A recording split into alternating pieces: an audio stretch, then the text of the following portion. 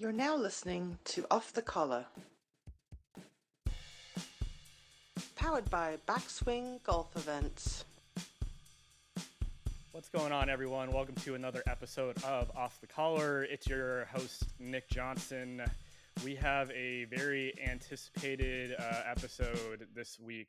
Shelby is indisposed again. I think this would have been a great time for her to get some dirt on me. She's going to have to get in on another episode like this.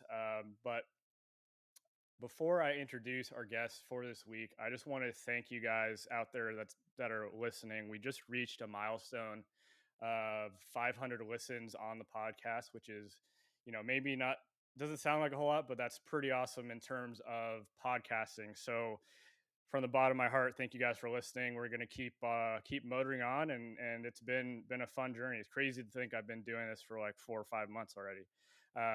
But without further ado, our guest of the week, Jeremy Sanders, who is my former teammate at University of Redlands. Jeremy, thanks for joining. How's it going? Good. Thank you for having me. And I also want to thank your listeners too, because you need a win, and getting to 500 listens is pretty awesome. So thanks, guys. I need a win. I don't know if we want to unpack that. Well, it is awesome to see that, people are enjoying listening to this. Speaking of which, Jeremy, I don't know if you know, but our teammate Bobby Holden is one of our top listeners, who neglected to be on this episode. So in light of that, I think this is an opportune time just to roast him in front of a worldwide audience. Well, we know for sure he'll be listening. Well, we know for sure he'll be listening. He might give me a very stern talking to. So a little bit about our team before we get into Jeremy's story. So University of Redlands was a D3 school that we played at. What year was it, Jeremy? I graduated high school 2010. So 2010 to 2012, right? Mm-hmm. So Jeremy transferred to Pepperdine after his first 2 years there. Stole my move. I was going to do that. I was going to transfer to a D1 after a couple of years, but we'll go into why I didn't in a second here. But we have basically, and kudos to our coach, we had a very solid recruiting class. We had, was it 4 of us in our year? And then we had 2 extras that joined, maybe 3, that really solidified the team going into my senior year, which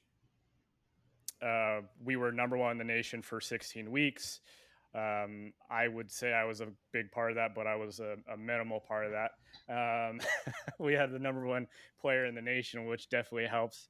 But we have a lot of stories between Jeremy and myself. I would say Jeremy knows me probably better than anyone out there, which is, that's a heavy burden for you to carry. How do you deal with it on a day-to-day basis? I just got to keep my eye on my text messages to make sure I don't miss anything that comes through from you. But yeah, I gotta throw likes on the group chat. We do have a solid text chain. Yeah. I'm always throwing in likes on your random ass comments that don't really make any sense, even in context. So, but yeah, it's been great knowing you, Nick, and I love that you're doing the podcast. I'm a huge fan. Yeah, it's been a hell of a ride since 2010, that's for sure. And we'll be right back after this quick commercial break. This episode is brought to you by Riverside.fm.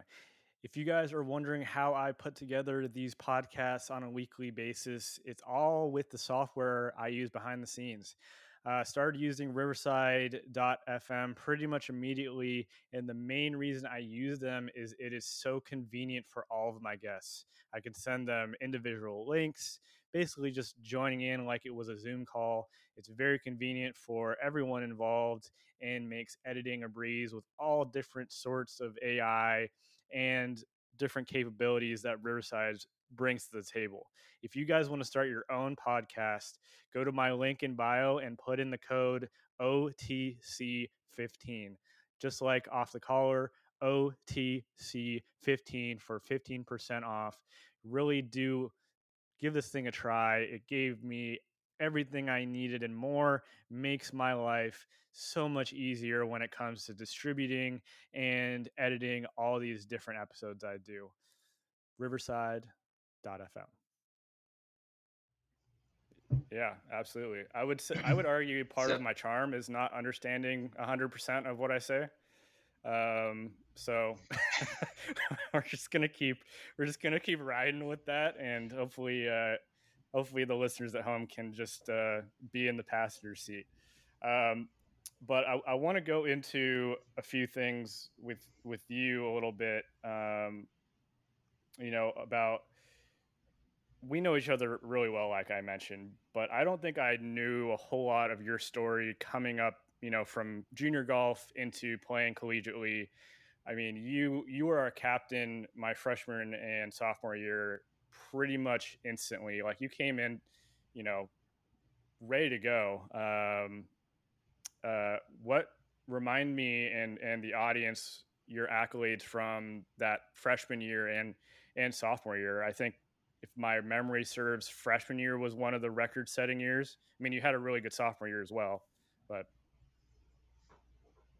yeah, I gotta think back. So I was freshman of the year for SCIAC, our conference, and then I was first team All-American. I think mostly because I finished 5th place in nationals solo that year, and I think our team ended up doing pretty well too. I think we came in 10th or so that year, and won.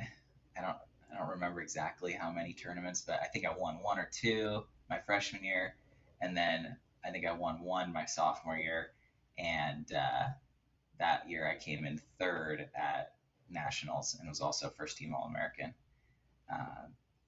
And yeah, it was that year we came in 5th, either 4th or 5th, as a team at nationals. I think 4th, because Butch was pretty pissed that we didn't get a medal or a trophy. I think it was 5th, because they gave us trophies all the way up to 4th place, so it had to be 5th. Okay. So it's 5th then, yeah. Because he would have been a little happier if you guys brought home some medal for sure. So tell me, like, what was your recruiting process like? Like, what made you choose Redlands initially? I'm trying to think back. Like, we actually didn't even meet on the golf course. You and I met during like orientation, which was super random. Yeah, super random.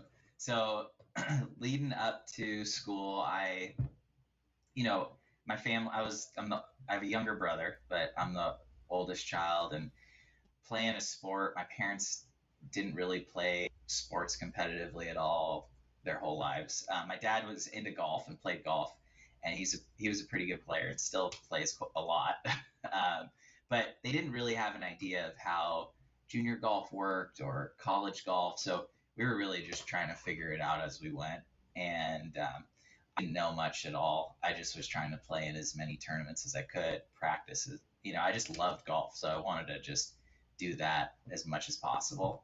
And luckily I had parents who were willing to take time off. I think back and I'm like, Jesus, the amount of PTO they used over the summers to take us to golf tournaments, the amount of money spent on rental cars and hotels, and oh my God, plane tickets, it was crazy. So, I mean, I owe them a lot, and I really appreciate everything they've done. But so all that being said, didn't really know much, but Butch somehow, my mom loved Butch, first of all. So Butch Edge was our college golf coach at the University of Redlands.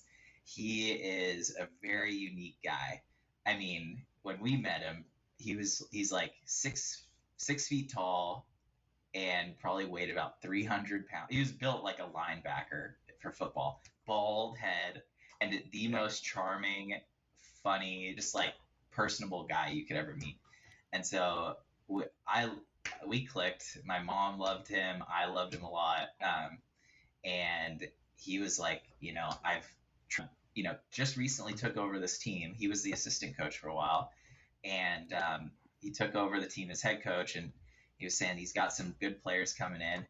I had no idea what I was doing. I didn't get a lot of attention from D1 schools at the time. And so what my focus was going somewhere where I could play golf and get better, essentially, was my plan. I didn't really think about ever transferring at the time. I knew that, people said that's always an option, but didn't really cross my mind. All I wanted to do was get in there and play some golf. I didn't really, so yeah, I guess that's really the story. Butch came out to watch me for a tournament that I had close by to Redlands, and walked with me for, I think, a full 18 or maybe 9 holes or something. But once we kind of met a couple of times, and I got to tour the University of Redlands and did it overnight. We had talked about that recently, our overnight experiences, which were, I don't know how we chose Redlands for those, but it was a hell of a time. And I think just having somebody who was interested in me at the time, it was a good school.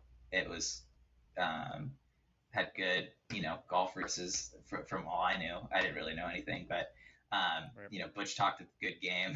And so that's really how I landed at Redlands. It's funny, like we need to have him on the podcast because he has, I think a lot of our stories are his stories. Like it's come out of his mouth at some point, or he's a direct contributor to a lot of our stories. But I think, let's dive into some of the overnight things. I think our situations were very similar. I started kind of late. I didn't do like AJGA stuff or anything like that until maybe I was like 16, 17, which is pretty late for like junior golf. Like there's kids now that have, they're 12 years old and they've been playing AJGA stuff for like 10 years, which is, it's a different world. I do want to comment too on like our parents. I think maybe other sports might be a little different, but our parents being there to help with travel and playing tournaments, you're basically like a professional golfer at a very young age, right? And this is way before like remote work was even a thing. So I don't even know how they were able to do that. Like it makes me nervous for the future. Like if I ever have children, like how do you separate yourself from the duties you got to do as a parent and, a husband and pay your bills, but also like, I'm sure I'll have to deal with that later on the road. Let me get a girlfriend first and then maybe a wife. And then we'll go in baby steps. Even though I'm sure I have a illegitimate child out there somewhere. But I loved how you're dead quiet after that. Is like, yeah, that's probably true. That's probably true. That's probably true. Yeah. That's for the next podcast, the Off the Collar After Dark. I do want to congratulate you though. You just got engaged a couple weeks ago. I think she's in the room with you. Am I allowed to talk to her while she's right there? No, she can't hear you, so you're good. You can say whatever you want.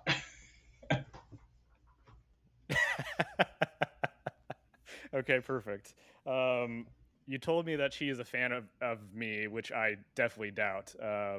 So I appreciate the kind words. I'm a fan of hers. But yeah, she is a big fan.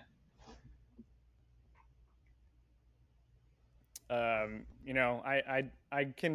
can charm like 1 out of 10 ladies, and she would happen to be the 10%. Dude, you had to waste some it quick on math her. I did there. See, I went to college for that. I wasted it on her. Dude, yeah, you might have a girlfriend. Yeah, no, I'm really happy for it.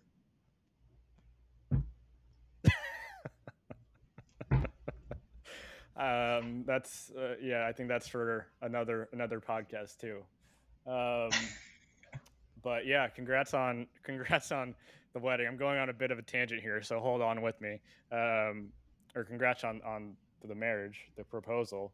Why don't you give us a little bit of an idea, because this is a pretty funny story, like what what went into the process. Like I know what did, obviously, but I think the story needs to be told because it's pretty funny. Okay, so basically, I've been going back to grad school part time, so I don't have quite as much time as I used to, and I have these little breaks in between each term. So I had 2 weeks for my summer break, and I had been planning maybe 5 months ago that I was going to ask her on this break, and so out of no, and I was thinking, trying to figure out, we go on a trip? I should plan something. And out of nowhere, she just says, "Hey, I have a surprise for you. I booked us a little weekend getaway during your summer break." And this was like 4 months ago. And I'm like, "Oh my God, she's like kind of ruined my plan. I was going to do something, but now if I do something outside of what she's has planned for us, it's going to look weird and she'll be tipped off to what I'm probably thinking of doing." So basically, don't want to break the surprise. Yeah, exactly. So she basically planned her own engagement trip and at me asking her. So she did all the hard work. She basically surprised me with a little Airbnb stay at a farm in Fillmore, which is maybe 45 minutes outside of LA, or outside of the San Fernando Valley. And so I basically sheeted up for me, and there happened to just be an awesome little area just outside the farm property. Is a 10-acre avocado farm, and at the end of it there was a levee that you could climb up on and look over the whole Fillmore Valley, whatever valley that is that Fillmore sits in. But so at sunset we went over there, and I proposed, just the two of us. It was perfect. For anybody out there who's thinking of doing something like that, highly recommend just bringing your phone and like a little tripod, setting something up, and say, what I did was told her, let's just take some nice pictures. It's going to be beautiful out. We'll get dressed up and some pictures. And we had done that before, luckily, so she wasn't fazed by that. She's like, okay, sounds good. Yeah, let's do it. Right. And I just took a video as I did it, and then you can kind of take some screenshots from there of good moments, so you can have those for, because everybody's going to ask you for pictures. Right. Like me. Yeah. like me. So for the listeners out there, I called him before he was trying to like plan this all out, and I was like, Brittany's your fiance's name. Wow, that's the first time I've said that out loud. That feels funny. But Brittany's your fiance, and I was like, dude, she's gonna propose to you on this trip. Like, you're thinking you're gonna do it, and he's like, did I get your head a little bit? Yeah, absolutely. I like the after we got off the phone. Yeah, no, you had me worried for sure. After we got off the phone, I was legitimately thinking about it. I'm like, holy crap, she might be planning on it. I mean, that's exactly what I was trying to do. Yeah. I mean, I just pictured you both like on your knees next to each other, proposing each other at the same time. Like, I know. It's definitely something that you two would do. Like, I wouldn't have been surprised at all. And it is kind of what's the word I'm looking for? Ironic, or just that she kind of planned out your proposal to a certain degree. Like, she didn't know you were doing it, but she planned the location and set the venue. Yeah. Basically set it up for me perfectly. She's a mind reader. But anyway. So any girls out there listening, that's maybe a possibility too. Just set up a nice little weekend for you two to get away, and your boyfriend might pop the question. Yeah, I was actually thinking, so this is something funny that has come up. Like, I'm trying to get back into playing golf a little bit more. So I have a tripod. Actually, it's sitting over here. I use it for the podcast as well. But I think that's something very specific to golfers, to like film their swing, right? You're not playing basketball, filming your motions very often. Like, maybe you are, but especially golfers, you have so much usage for a tripod, right? So I have one, and it folds up really easily. But you bring up a good point, is like, you need to be able to explain why you have a tripod with you, right? Is like, my excuse would be, I have a podcast. We could just use this for content, right? But a normal Joe, like I applaud you for being able to like just pop out a tripod. So funnily enough, I forgot the like normal tripod that I was planning on using, which is just like a Yeah. full standing tripod. But instead, I used this one here, the little like I just have that one in my car, this little Yeah. foot high tripod that can wrap around your golf bag or a bag stand. So I had that. Luckily, I always have that in my car, and I happened to be like, oh crap, I forgot the actual tripod, but I could use this. So it worked out. Well, thank God you're a golfer. Otherwise, you wouldn't have had that tripod. Yeah, exactly. I feel like every golfer out there should have a tripod ready and available. The ones with the arms are like the best ones. I remember in college, was it you or was it Gomberg that would always put the phone like in the bag, like try to slide it in between the clubs and then take a video? Maybe it's Bob. Yeah, that's me. I was doing that even right before I got this. I was still doing that. It is. I mean, I'm not gonna lie. I take it out, when I'm on the range or something. It's a douchebag move. I feel it 100%. Like it doesn't feel good when I pop it out. But I don't want to ask a random dude to take a video of me when I have this thing. So it's more for the embarrassment of asking somebody for help than anything else. Yeah. But anyway, let's get into what I actually wanted to talk to you about. So, and this is something I wanted Shelby to come in on, and maybe she can bring it up in the next episode. But whether you're aware of it or not, which I think you might be, I've never actually won a golf tournament before. I've won 2 club championships at La Jolla Country Club, which a win's a win, I suppose, but I grew up playing there, so I don't really count it. But I've never actually won like an actual tournament. So this is kind of what I wanted to dive a little bit deeper into is like, one, you obviously had that success and won multiple times, probably like a good amount outside of just college golf too. Your brother was very successul at UW. Maybe we should have gotten Johnny in here as well. But I'm curious. This is another topic that I've brought up like in passing, but I always think since you guys were very close in age and you've seen it on other sides too, you had that competition all the time, right? And it helped that you guys were very competitive and had a lot of your skill level was very high, but it's like you're not searching for competition ever. He's always with you, right? Right. How much, let's go into that a little bit too, is how much do you think having him pushed you? And maybe the other way around is like, how much do you think him having you pushed him? And then I want to go into like what your process is in winning. Like help me win a golf tournament. I'm 31 years old and haven't won a golf tournament yet. Like we got to get some W's going. Like this is getting a little ridiculous. Yeah, only 2 club championships, man. I would have thought you'd be racking them up by now. So we got to really work on that for you. That's coming from someone who has 0 championships. So. Hey, well, that's not a bad record, then. Well, I think the issue is maybe you're not playing it enough.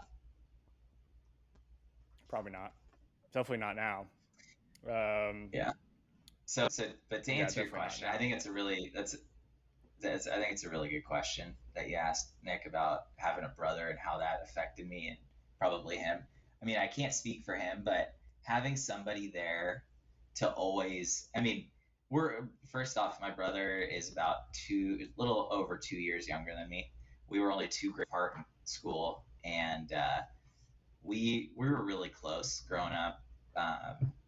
We always, like, my friends were his friends, and I became friends with some of his friends. So we were always, we don't, not that we always hung out here, but when we were hanging out with friends, but we always were together, at home, at the golf course. We both grew up playing golf, and it definitely was really competitive, but we had like a really close bond, I would say, to where, it never really got between us. Yeah, I would get really pissed if he did beat me, or even in like a chipping contest or putting contest, or which we would have all the time.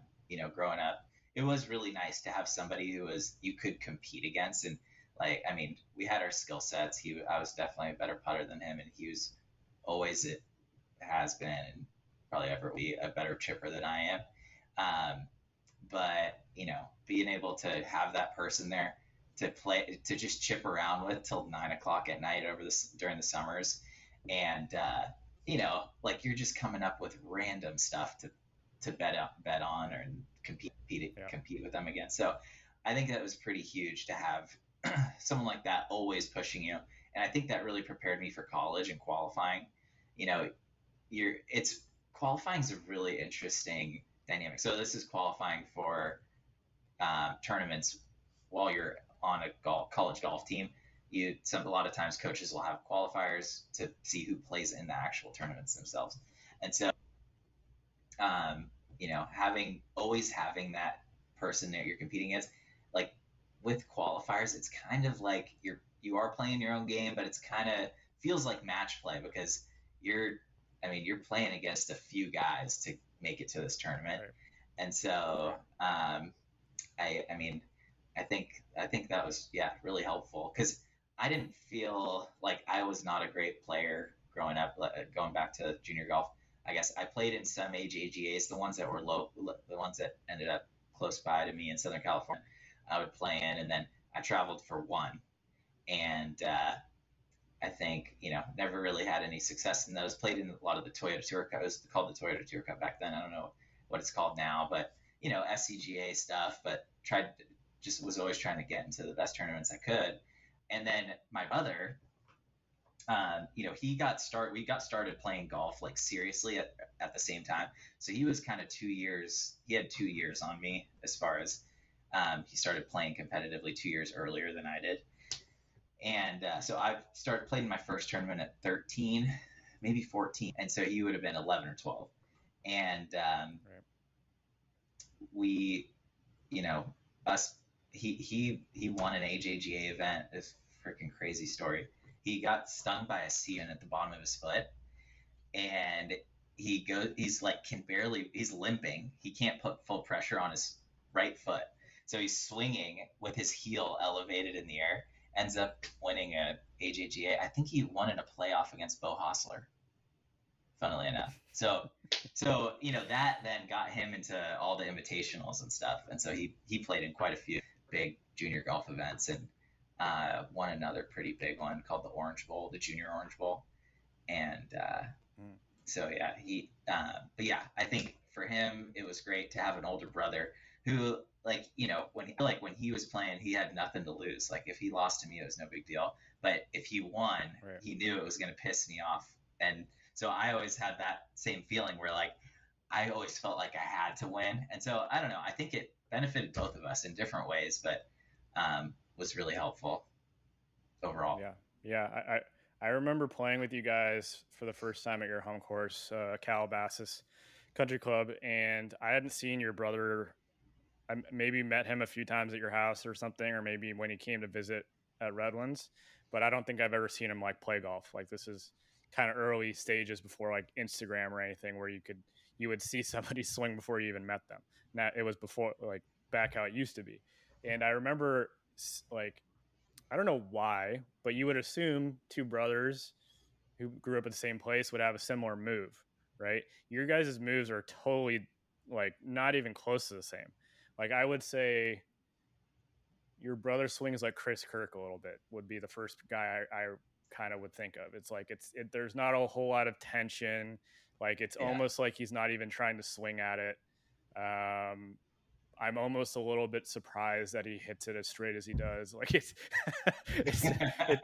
doesn't look like there's a whole lot to it. Where yours is very like definite and a very like I'll give you a compliment. I loved watching you swing. Like you're one of the best ball strikers. I remember you and Bobby were some of the best iron players I'd seen up to that point. Like you both played blade irons, which I always thought was like, I grew up thinking blades were too hard to hit. Now I'm playing blades, which is the irony. But both your moves were just so compact and clean. Um, but there's always some, I don't know, you probably don't feel it because you're accustomed to it. Whenever I would stay at your house and we're just hanging out, and it's a pretty funny. I don't know if the house is still in the same shape, but it's a pretty funny place to stay in the Sanders family. Your parents are always in their two chairs, like their designated chairs. They probably fall asleep around 9 o'clock, 9:30, Oh and yeah. then you and your brother were pretty much like foam rolling for an hour and a half. Maybe hop in the hot tub a little bit, but it was like a full on like recovery session in the living room while the golf was on, or whatever. But there's like a sense of brotherhood between you and a sense of like fuckery between you. Like you kind of care about each other, but you also kind of like giving each other shit, which is a funny dynamic. We That's what we might brothers have do. to, Yeah. yeah. You maybe we should. Well, Johnny's in the UK right now, isn't he? Yeah, but he'll be back in a few weeks, like Okay. right after I was the thinking we weekend should. after Labor Day. I was thinking we could call him right now and get him on the pod, but it's probably pretty late over there right now, and I don't think my anytime minutes would work that far. Um, but yeah, it's a very interesting dynamic. Well, let's go into that other part of the question. So you're pretty infamous for not to throw you under the bus, but every time you were in contention, you had to go to the bathroom. Like it's on record that, like, I remember watching you at a tournament. I think it was Red Hill Country Club. I didn't make the team, but I was going out to watch you guys, or maybe I finished playing. I don't remember. But you were in contention. You had like 4 or 5 holes to go, and I would see you hit a shot, and then you would disappear in the woods, and then you'd come back and then hit your shot and then disappear again. Like, you probably have the smallest bladder of anyone I've ever met. But Oh yeah. what is going through your head maybe when you're playing on, say, day one versus like day 3 or 4 in contention at a tournament? Like, is it the same mindset? Does it change as you're going? Like, I think that's something I've always struggled with, is I don't know what kind of mindset I should have throughout a tournament, and you might have a little more insight on that. Yeah. I I never thought too much about mindset. I always just tried to do the same thing always and just be really consistent. So I drank a lot of water. I always felt like the more I peed, like to answer your question about the comment of being in the woods all the time. So yeah, I tried to drink as much water as possible. Because I felt like the more I peed, the better I played. I don't know what I was thinking back then, but that was that's part of my mindset, No, I there guess. there is something to it. I've hit some clutch shots when I had to go to the bathroom. Like, it's Yeah, I do. the Yeah, sense of urgency. yeah, yeah, exactly. My mom made the comment a while back when she was watching me play, what that she would always be so nervous watching me play, especially towards the end of a round, because I was always going into the woods, and she would always think like, "Oh my God, did he hit his drive over there?" And then I would just she'd see me like running back out to the fairway, and she's like, "Oh my God, What he's just got to pee again." what the funniest thing is, and maybe this is somewhere where we bonded, but both our moms are like 4'11", so they're on the shorter side. So watching Yeah. watching them like scurry into the woods to find your ball is probably one of the funniest things to watch. So anyway, Oh yeah. Well, my mom, I had well, our problem was she would hang back way too far. So she would be on the phone or, I don't know, but she would be getting in the people behind the kids behind us way, as we were playing. So I always was worried about her, not keeping up. But she started to get pretty good at that towards the end of watching us play as we got older. But yeah. Um, as far as mindset, though, there's a lot of really good books about it. My favorite was Fearless Golf by Gio Valente. And there's another one called The Inner Game of Tennis, which has a lot to do with learning how to learn something, and then how you should, play and get in the zone and stuff. And those two books were awesome. Um, the I remember, just really my main thing was focusing on, and it's easier to like understand the importance of it now, kind of with the view of hindsight, or with the ability to have hindsight view on a lot of these things and not have anything invested in playing golf anymore. Um, but just, fully understanding that you're not going to play perfect golf. I mean, even you look at like some of the greatest rounds ever, 59s and stuff, they're putts that they missed that could have gotten them to 58 or 57. So, there's always going to be shots out there that you miss. And it's, um, really that's one thing that I wish I understood more. And I tried to understand back then is, being okay and understanding that there's going to be missed putts, missed chips, missed everything, even in a good round. The other thing to it is, one thing that I always felt really was helpful to me, especially in qualifiers. I found that I played really well in qualifiers. I ended up qualifying for sectional. I mean, I got through local qualifying at the USM 3 times, and then almost made it to. I missed a playoff for at sectionals to get into the or I missed a playoff to get into the U.S. Open by a shot, and then played in the U.S. Am twice 2 years ago, and missed qualifying for that by a shot my third year. So I think the one thing though that helped me with qualifiers especially was knowing that everyone feels nervous before a round, and that the guys who are going to do better than others are the guys who could just cope with those nerves better than others. So like understanding that I was going to be nervous and just kind of helping myself realize that everyone feels this way kind of calmed me down. It really makes you feel like you're not the only one out there who's like hands are sweating and shaking a little bit on the first tee, or understanding that if you're like, I remember shaking like to qualify for the second USAM that I played in. I had like a 4-footer on the last hole, and I kind of figured it was to make it, and it was probably the most nervous I'd ever been, oddly enough. And I mean, I was shaking like crazy and still made the putt. And I'm like, God, I can't imagine, what it must be like to know that, like for the FedEx Cup, for example, to come down to the last hole knowing you need to make par on the last hole to win the FedEx Cup, 15 million or 18 million dollars.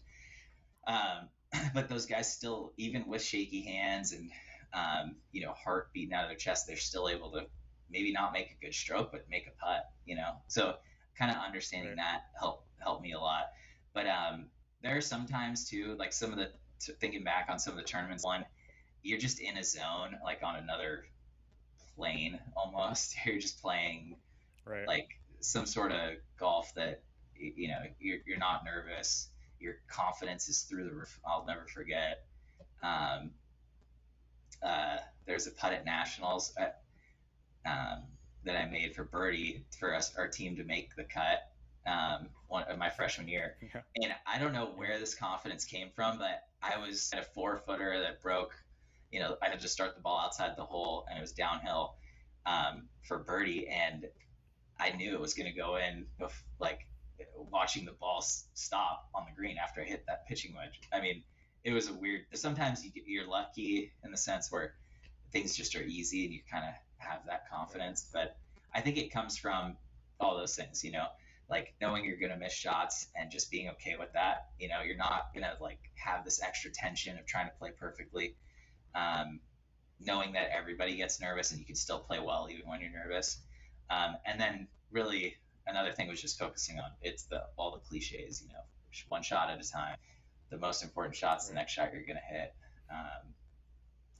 Not looking. I think looking at bad shot. Yeah. No, go ahead. I think you bring up something that actually came up today. This has been Off the Collar, powered by Backswing Golf Events.